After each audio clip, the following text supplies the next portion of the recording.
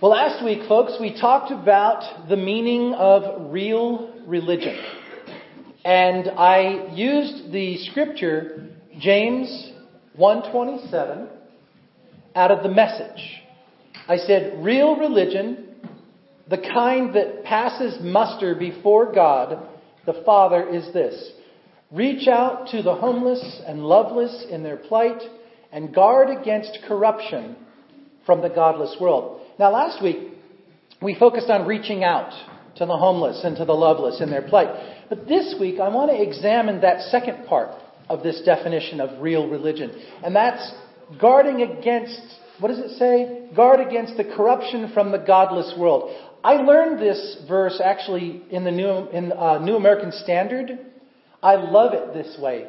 Pure and undefiled religion in the sight of our God and Father is this: to visit orphans and widows in their distress, and to keep oneself unstained by the world. I love the way that's expressed. Keeping myself unstained by the world. Now, one of the things I learned when I was in Bible college from our one of the professors that's like the theologian in all of the Church of the Nazarene. I had the benefit of having him as a prof in Bible college. And he told us, students, if any of you ever have opportunity, the best Bible to have is the New American Standard Bible, because it is the closest to a word-for-word translation out of the original. Since I'm not a Greek scholar, since I'm not a Hebrew scholar, I use the New American Standard whenever I want to get the true sense of what's going on, because I trust that this man knew what he was talking about. So using the New American Standard and using this word unstained, I wanted to focus on that. Well, first of all, the Greek word that is in this verse, I'm not a Greek scholar, I cheated, I looked it up, is aspilos, and I could be pronouncing that wrong with the wrong accent, but aspilos or aspilos or aspilos, I don't know. It literally means spotless or without or unstained. It's only used about, I think it was like less than 10 times in all of the Bible. But this idea of being unstained is, well, I don't know how to describe it other than this. How do you keep from getting stained? We live in Alaska. Most of us, if not all of us, live on a well. This past week, my family experienced true Alaskan living because the water system at the church and parsonage went haywire. And it's still not working, and that's why you'll see some signs on the RO unit downstairs. Don't use it at this point. My daughter, unfortunately, went and got a Malibu treatment just the other day, and then took a shower last night and came upstairs after her shower and said, "Look at me! I don't need to get any kind of a suntan spray because it came on me this evening." And she was orange from head to foot. So she's going to have to get another Malibu treatment before she goes to the hospital, because she said, "I don't want to be laying in that bed having a baby smelling rust in my hair." But literally, not only are we experiencing visible staining on our clothes, on our dishes, on our skin and our hair, there's that heavy metal smell. It's nasty. You know what it is. And my wife is refusing to let me use my lye soap anymore, because she said it makes the bathroom stink because of the lye soap mixed with the heavy metal. So the frustrating part for me is that no matter how much we are washing and rewashing and using iron out, the stain is just continuing or getting worse. Why? Because we're continuing to wash using the corrupted water. We have to get away from that corrupted water in order to be able to bring cleanliness back into our life. The water softener either needs to be fixed, board members, hint, hint, hint, or we need to go elsewhere to find uncorrupted water to bring into the house. Thank God we were able to do that this week, because the food bank had 20, gallons of distilled water that we were able to bring and use for drinking water and other stuff. But the reality is, we've all experienced it. I mean, every single one of you that has lived on a well, you know what it's like to see that rust stain coming down the sink, and you know you got to go change the salt in the system or whatever, change the filters. Well, with this idea of being stained or uncorrupted, that's how we need to react when we're practicing this real religion. that James is talking about. In order to keep ourselves from being stained, we need to remove ourselves from the corruption. Would you agree? Okay. Many Christians, both past and present, literally all the way back to the year 270 CE or AD, depending on how you mark your calendar, 270, the 3rd century, there have been Christians, the Desert Fathers, the Desert Mothers, who have literally separated themselves from the world in order to live a consecrated, holy lifestyle before God and for the kingdom.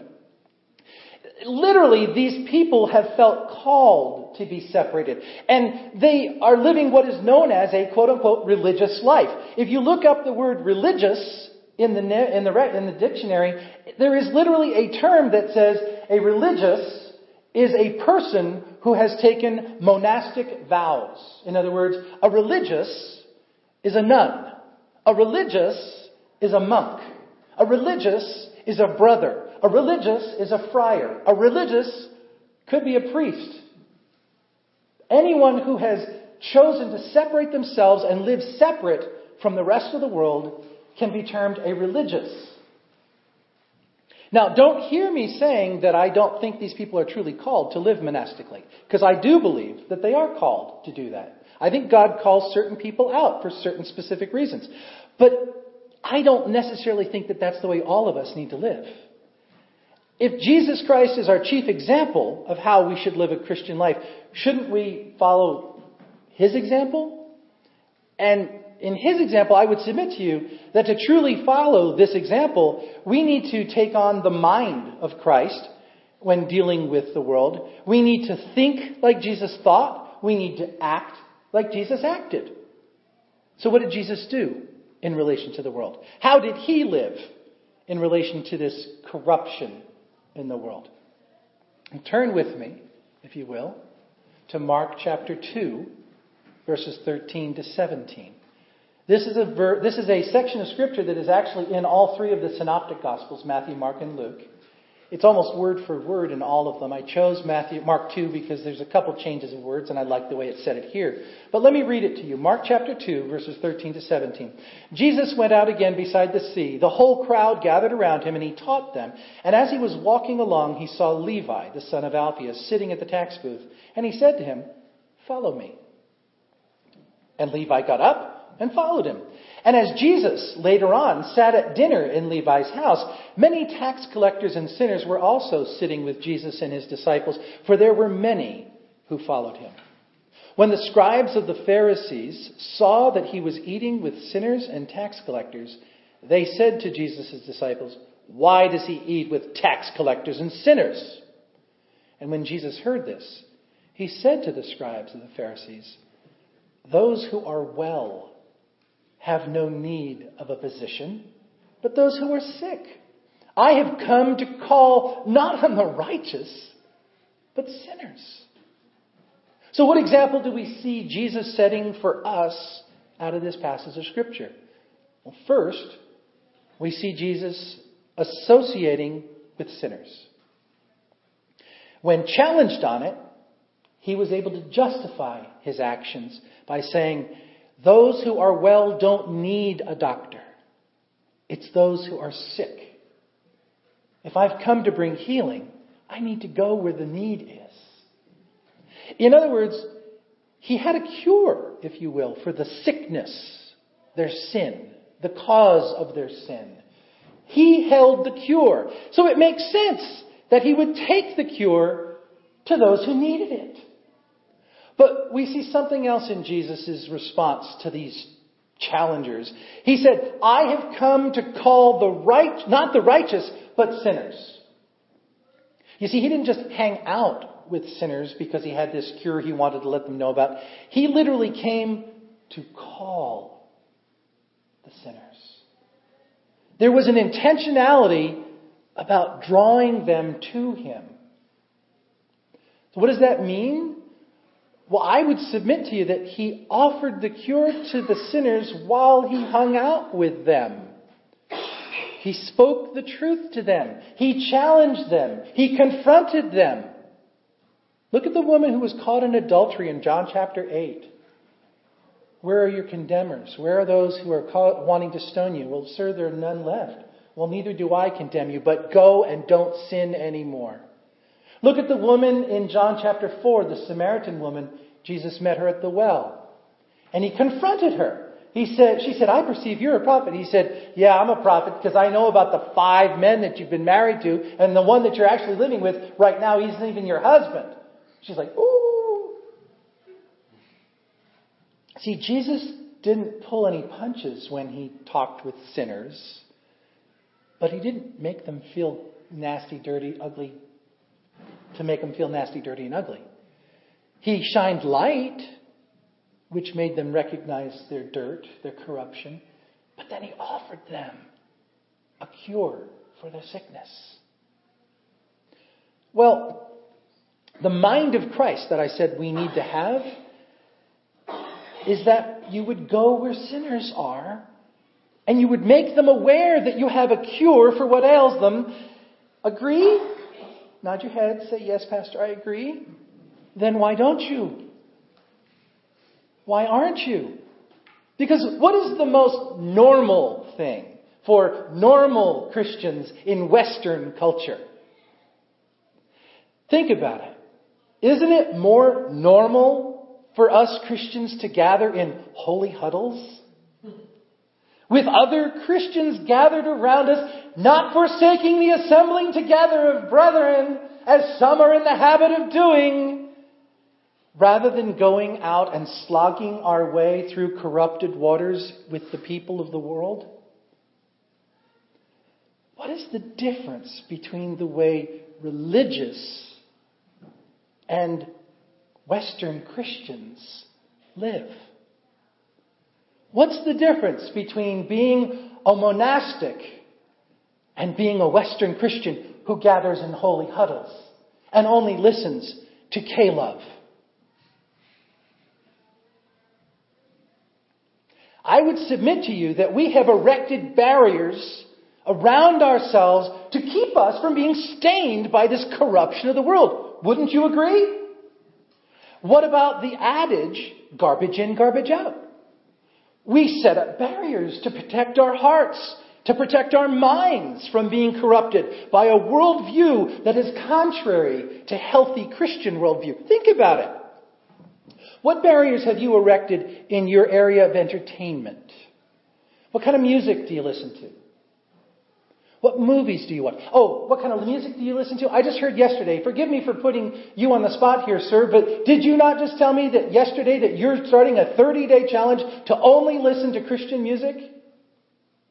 Okay, I'm not confronting you and saying what you're doing is wrong. I'm saying it's part of the culture of Western Christianity to isolate yourself. What kind of music do you listen to? What kind of movies do you watch? What books do you read? What television programs do you watch? What choices do you make in regard to your friendships? With whom do you regularly hang out? 1 Corinthians chapter 15, verse 33 says to us, do not be deceived. Bad company corrupts good morals. So everything that we've been talking about thus far, this setting up, erecting of barriers to keep us unstained, it's totally appropriate. It's scriptural. Garbage in, garbage out. Don't allow the filth into your life. Do not become stained. Do not be associating with bad company. It corrupts your morals. James chapter 4, verse 4. Do you not know that friendship with the world is enmity with God? Therefore, whoever wishes to be a friend with the world becomes an enemy of God. I can justify all of my holy huddling using these verses. But is it the mind of Christ? Is it the way Jesus lived his life before us so that we would know how to live out the life that God is calling us to and to see the kingdom of God advanced in our time, in our location, with our oikos, our circle of people that God has given us influence over? Now, before we get too far into this line of thought, let me affirm each of the actions that we've talked about so far. Being intentional in our choices of entertainment, being intentional in our choices of friends is a very positive thing. It most certainly helps us to live out the admonition to keep ourselves unstained from that corruption that we talked about. But with all of these barriers in place, how do we reach sinners with the gospel? I saw got counsel one time that it's not a matter of who you're friends with, but who do you go to for input into your life and decisions and impacting your life. That's where it's really important to have. Where do you turn for counsel? Where do you turn for someone to build you up? Be friends with somebody that's not a Christian, but who is the one Okay. that speaks into your life? Well, let's think about this idea of barriers being a hindrance to expressing the gospel and proclaiming the gospel to the community in which you're responsible. Let's think about it in practical terms for just a minute. Trying to present the gospel to sinners without being in relationship with those sinners is kind of like standing off at a distance and shouting the truth at them.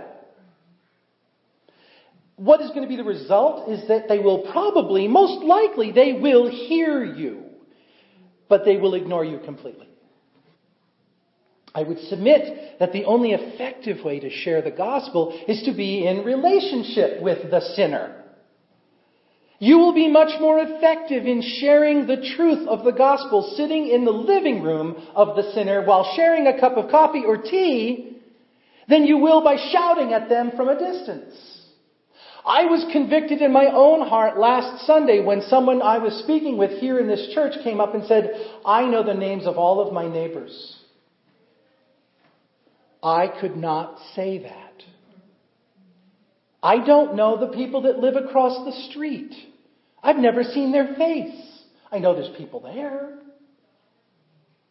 I know the Walters who live over in the Purdy's place, but I don't have their phone number. I can't reach them. I can't talk. I talk with him on Facebook, so I guess maybe that counts. But I don't know anything about the kids' lives or what's going on in their world. And they're across the street from me. This isn't a normal suburban area. I understand that. We don't share common border boundaries and have the line of sight with people. But the reality is God has put people in your life that you see continually and regularly, whether they're your best friend or just an associate, but they in your life. And what influence are you having in any way in bringing them closer to a faith in Jesus Christ? The Apostle Paul agrees with me so I'm right. Okay, let me show you.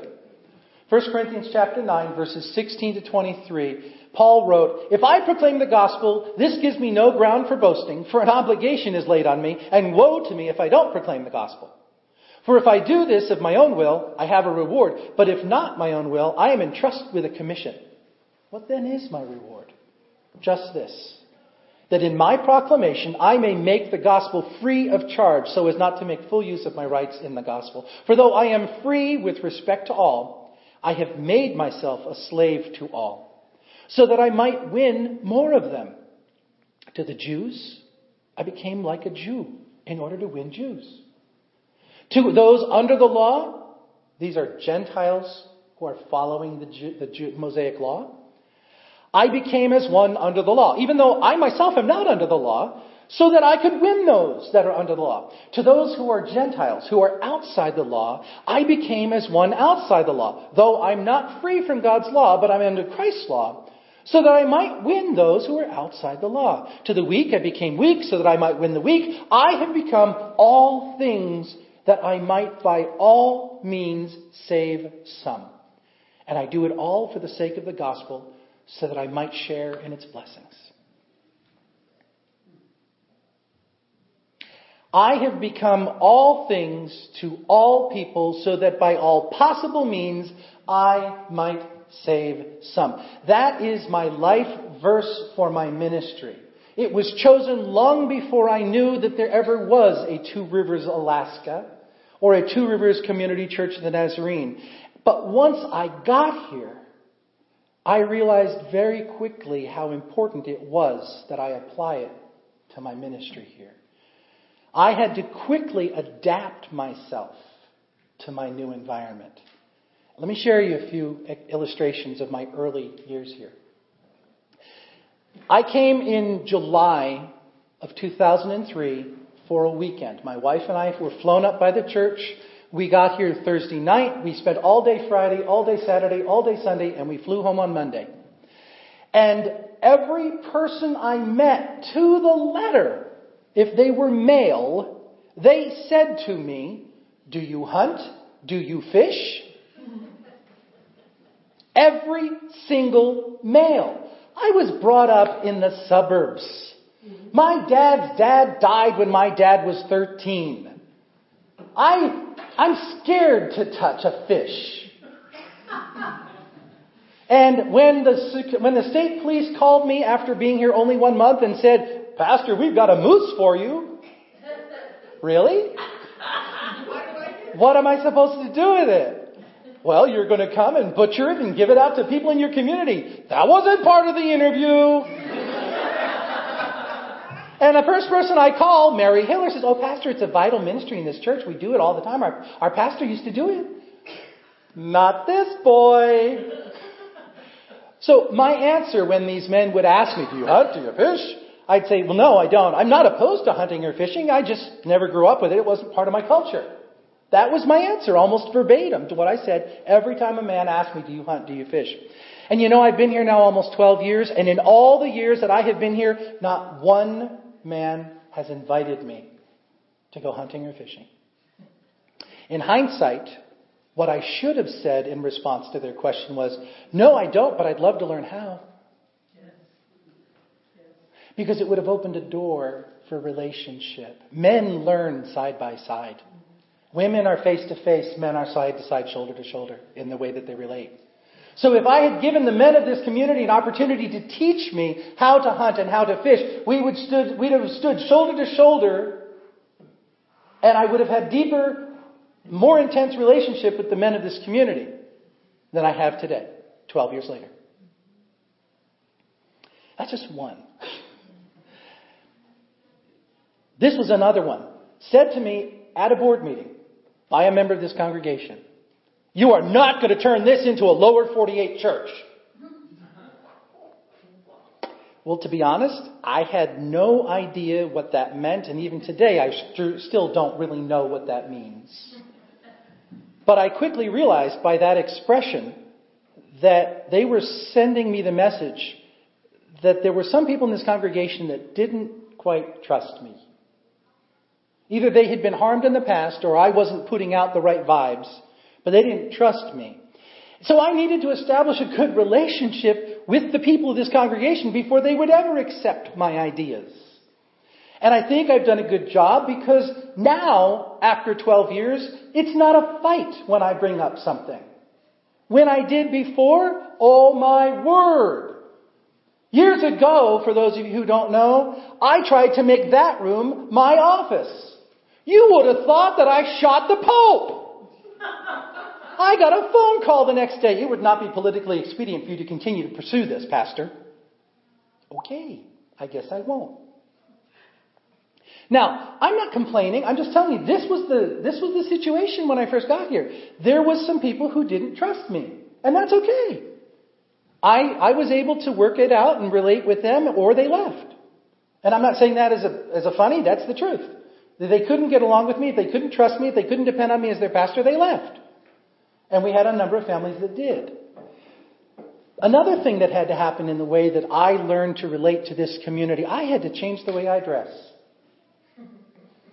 I love sweaters. Not sweaters. Knit wool sweaters. Cable knit sweaters. Cardigans. I love sweaters. When I first moved here, I had 25 sweaters in my wardrobe. Today, none. Today, I have 10 hooded sweaters in my closet. I also started wearing Carhartts on a regular basis. Before moving to Alaska, I had never heard of a Carhartt. I had to change my vocabulary when I moved here. Sweater, outside, snow machine. I know what G and ha mean. I am no longer a chichaco, but I'm not quite sure if I've met the status of being a sourdough yet. I don't know the requirements. You'll have to educate me because that's not been part of my culturation here in this community. But even after intentionally making these changes in my lifestyle, my language, my mindset, I still didn't have much impact in the community. I had better relationships with this congregation, but I didn't have community impact. And the opposition from when the congregation did go away, but I had no influence out there. And the solution? I had to find ways to enter into relationship with the people of this community. I became a board member of the Pleasant Valley Community Association. I have been their treasurer for 7+ years. You do not want me figuring a checkbook. I have had to struggle. This is not my skill set, but it is where God has placed me and has given me a voice in this community. I have become... Renee and I have faithfully attended the 4th of July community picnic. Now, we didn't 1 year so we could go to the Nazarene family camp down at Camp Maranatha. Do you know what heartache we got when we got home? Where were you? We missed you. Sorry. We also attend the community Christmas party every year. Except this year, because it happened to be my wife's birthday, and she just didn't really feel like going and being social with anybody at that time, and I didn't either, so we didn't go. Oh my word! You would have thought we shot the Pope! They had a cake. They had a half-sheet cake waiting for her to sing happy birthday to her. We didn't know. They didn't say anything to me. So we found out later that we kind of burned a little bit of a bridge there, so we had to make some amends. We go to people's parties. When we're invited. I mean, I've even gone to a celebration in the bar at Two Rivers Lodge. The pastor of a Nazarene church sitting in a bar? Yeah. I'm developing relationship with the people of this community. And if you got a problem with that, talk to my district superintendent. Who did? It has taken years. It literally has taken more than a decade, but I am finally accepted as a part of this community. I know now that I have good relationship with the people in this community, and I will have a much, much better opportunity of sharing my faith with them. They listen to me because they know and trust me as being one of them. Hopefully someday I will see harvest from the seeds that are being planted. I will tell you that most recently, about 3 weeks ago, I was stopped during the food distribution at the community center, and someone came up to me and said, as a pastor, can you tell me what your thoughts and feelings are on evolution and dinosaurs? I'm here trying to distribute food and show the love of Christ. And you want to talk about dinosaurs? Sure. And I stood there for 10 minutes talking about my beliefs on dinosaurs and evolution, and then we talked about it, and what had happened was this person, this adult, had made a child cry by telling them that there were dinosaurs and that their parents were wrong for teaching him fundamentalist doctrine. And he felt bad about it. And he wanted to have some understanding from a pastor of what the Bible has to say. And I was the third pastor he had asked, I found out later in that conversation. Do you think that he would have stopped me 8 or 9 or 10 years ago and asked me that question? No. But because over the last 7 years of being actively involved in this community, intentionally going even when it wasn't convenient, I have established enough credibility in that person's heart and mind that they felt comfortable coming to me with a theological question. That's exciting to me. I don't know where the harvest is going to be or when it's going to be. One of the things I've taught and I learned years ago and I've taught subsequently is that when bamboo is growing, it takes upwards of 5 years for the root system to establish itself long before you ever see any production above ground. 5 years of work on the part of a farmer before they ever see anything. But once it starts, you can almost hear it growing. It's that fast. And that's what I'm anticipating. We have been laying a foundation for more than a decade here. People ask me all the time, well, you've been there so long, are you going to go find someplace else? I said, why would I give up all of the years of relationship building that I've done? That would be stupid on my part. See, in all of my efforts, I have been intentional in reaching out. But I've also been intentional at keeping myself from being unstained while doing it. I went to the bar. I didn't smoke a cigarette. I didn't drink alcohol. I didn't cuss. I was a representative of the Lord Jesus Christ at a party. It just happened to be located at a bar.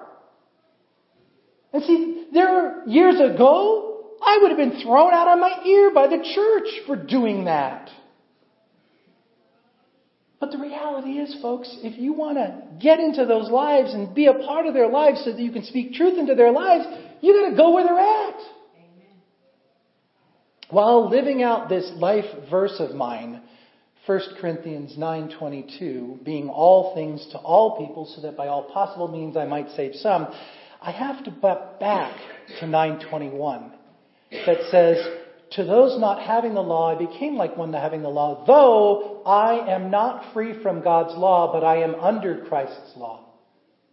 You see, regardless of what I'm doing, where I'm going, who I'm associating with, I am always a servant of the Lord Jesus Christ. I am under Christ's law. I have a responsibility to keep myself clean and pure and live a holy and righteous life so that I would bring glory to God. In Jude, chapter 1, since there's only one chapter, verses 20 to 23, it says, but you, beloved, build yourselves up on your most holy faith. Pray in the Holy Spirit. Keep yourselves in the love of God. Look forward to the mercy of our Lord Jesus Christ that leads to eternal life, and have mercy on some who are wavering. Save others by snatching them out of the fire, and have mercy on still others with fear, hating even the tunic defiled by their bodies. See, when it comes to sharing the gospel with sinners, when I'm trying to be intentional about not getting stained while I'm working with these people in the corrupted waters that they're living in, Jude gives me threefold advice. Number one, have mercy. I need to show Christ's love to everyone I meet. Number two, I need to be intentional and watching for opportunities to snatch people out of the fire. I have a great responsibility to actively engage with people in sharing the truth of the gospel. It is my responsibility because I'm the keeper. If I have it and I don't share it, God will hold me accountable for their blood. It says that in Ezekiel, if you don't believe me. But in not only showing the love of Christ, not only intentionally sharing the gospel, I have a responsibility before God that while I'm associating with all of this corruption and these people that are caught in fire and in corruption, I am to hate the defiled tunic. While I'm working to save the sinner, I need to make sure that I don't get sucked into the corruption that they're being defiled by. That may mean that there are certain situations I can never go into.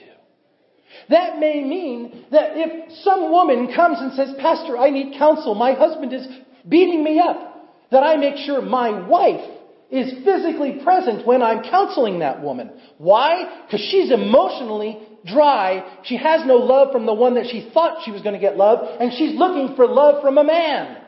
And when you get into the intimacy of counseling, there's a danger of soul-to-soul contact that can end up with a physical contact that's totally inappropriate. So in order to make sure that I do not allow that to happen, my wife is present when I counsel women.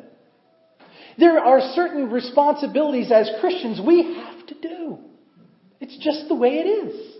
We have to, like Paul said, put limits on ourselves, not because we're under the law, but because it's appropriate and right to the situation you're in when you're trying to bring about the kingdom of God. The bottom line, I need to safeguard my integrity. I need to walk in holiness while spreading the gospel message. Because if I don't, and I become stained Not only will I fail to reach the people with the truth, but I will give the kingdom of God a black eye through my failure, and someone else may end up being lost forever because of it. Can you imagine, folks, if I ended up having an extramarital affair, what it would do to this community? What about Pastor Wayne Shea, if he were to have an extramarital affair, or murder somebody, or be caught in embezzlement? What would it do to the kingdom of God in this community? And you guys aren't in this visible spot that Pastor Shea and I are in, but you're just as much on the pedestal being watched. You have a group of people that God has surrounded you with that you influence. They look to you because you're the only God they're ever going to see. And if you fail because of carelessness, heaven help you. In order to practice real religion, we need to have the mind of Christ. We need to reach out to the homeless and the loveless in their plight, James 1:27. We need to speak the truth of the gospel in love. We need to be in relationship with the sinners in our community. We need to guard against being stained by the corruption of the world. And may God mercifully grant us success as we intentionally take on the mind of Christ.